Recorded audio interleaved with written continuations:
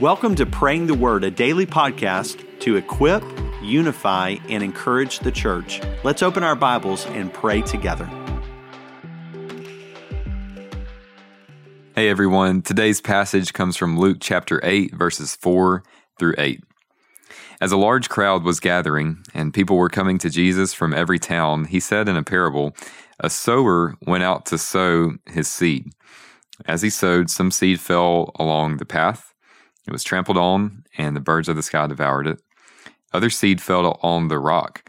When it grew up, it withered away, since it lacked moisture.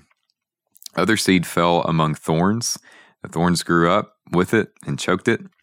Still other seed fell on good ground. When it grew up, it produced fruit, 100 times what was sown." As he said this, he called out, "Let anyone who has ears to hear listen." Father, we thank you for this parable that shows us just a glimpse of what happens when your word is proclaimed.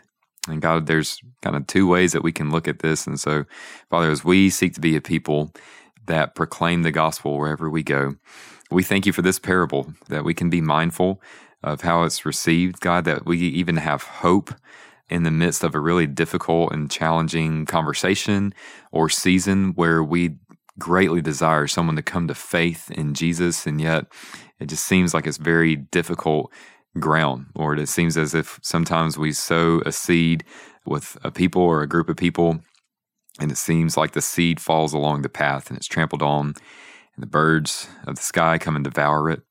But Father, we thank you that we do have hope, Lord, that people change. God, we thank you that you never change, God, but our hope is actually found in the fact that we can change, God, and you change us, and you soften hearts, and you make the ground of people's hearts fertile. And so, Father, we pray that as we go through this life and seek to proclaim the gospel, that you would, in our lives, produce fertile ground on the people that we love and the people that we know.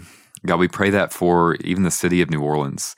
God, a city that's known for many things. We pray that our city would actually come to be known as a place where the Spirit of God is poured out on the church, Lord, and where many come to faith in Jesus Christ. We pray that New Orleans would be known as a city that's just fertile ground for the gospel. Now, sometimes that seems impossible to us, but we thank you that what seems impossible to us is actually possible with you. And so we pray with faith, knowing that you can do this. You can change the ground even of the city. But Father, we pray also that internally, that we would be mindful that there are different seasons where we can be different types of ground. Lord, I look over my own life and I can look back at events where maybe I heard a passage of scripture and my heart was more like the seed that fell on the rock. When it grew up, it withered away because it lacked moisture, or other times when thorns would grow up and choked the things that you were laying on my heart.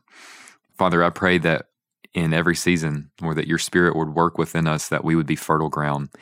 Lord, I thank you that you've done that for us that are saved, so that we would come to faith in Jesus, Lord. But I pray that as you continue to sanctify us, as you continue to convict us through your word, as we read through your word together as a church, and we hear it preached week after week, Lord, we pray that our hearts would be fertile ground for what you would have us to hear from you.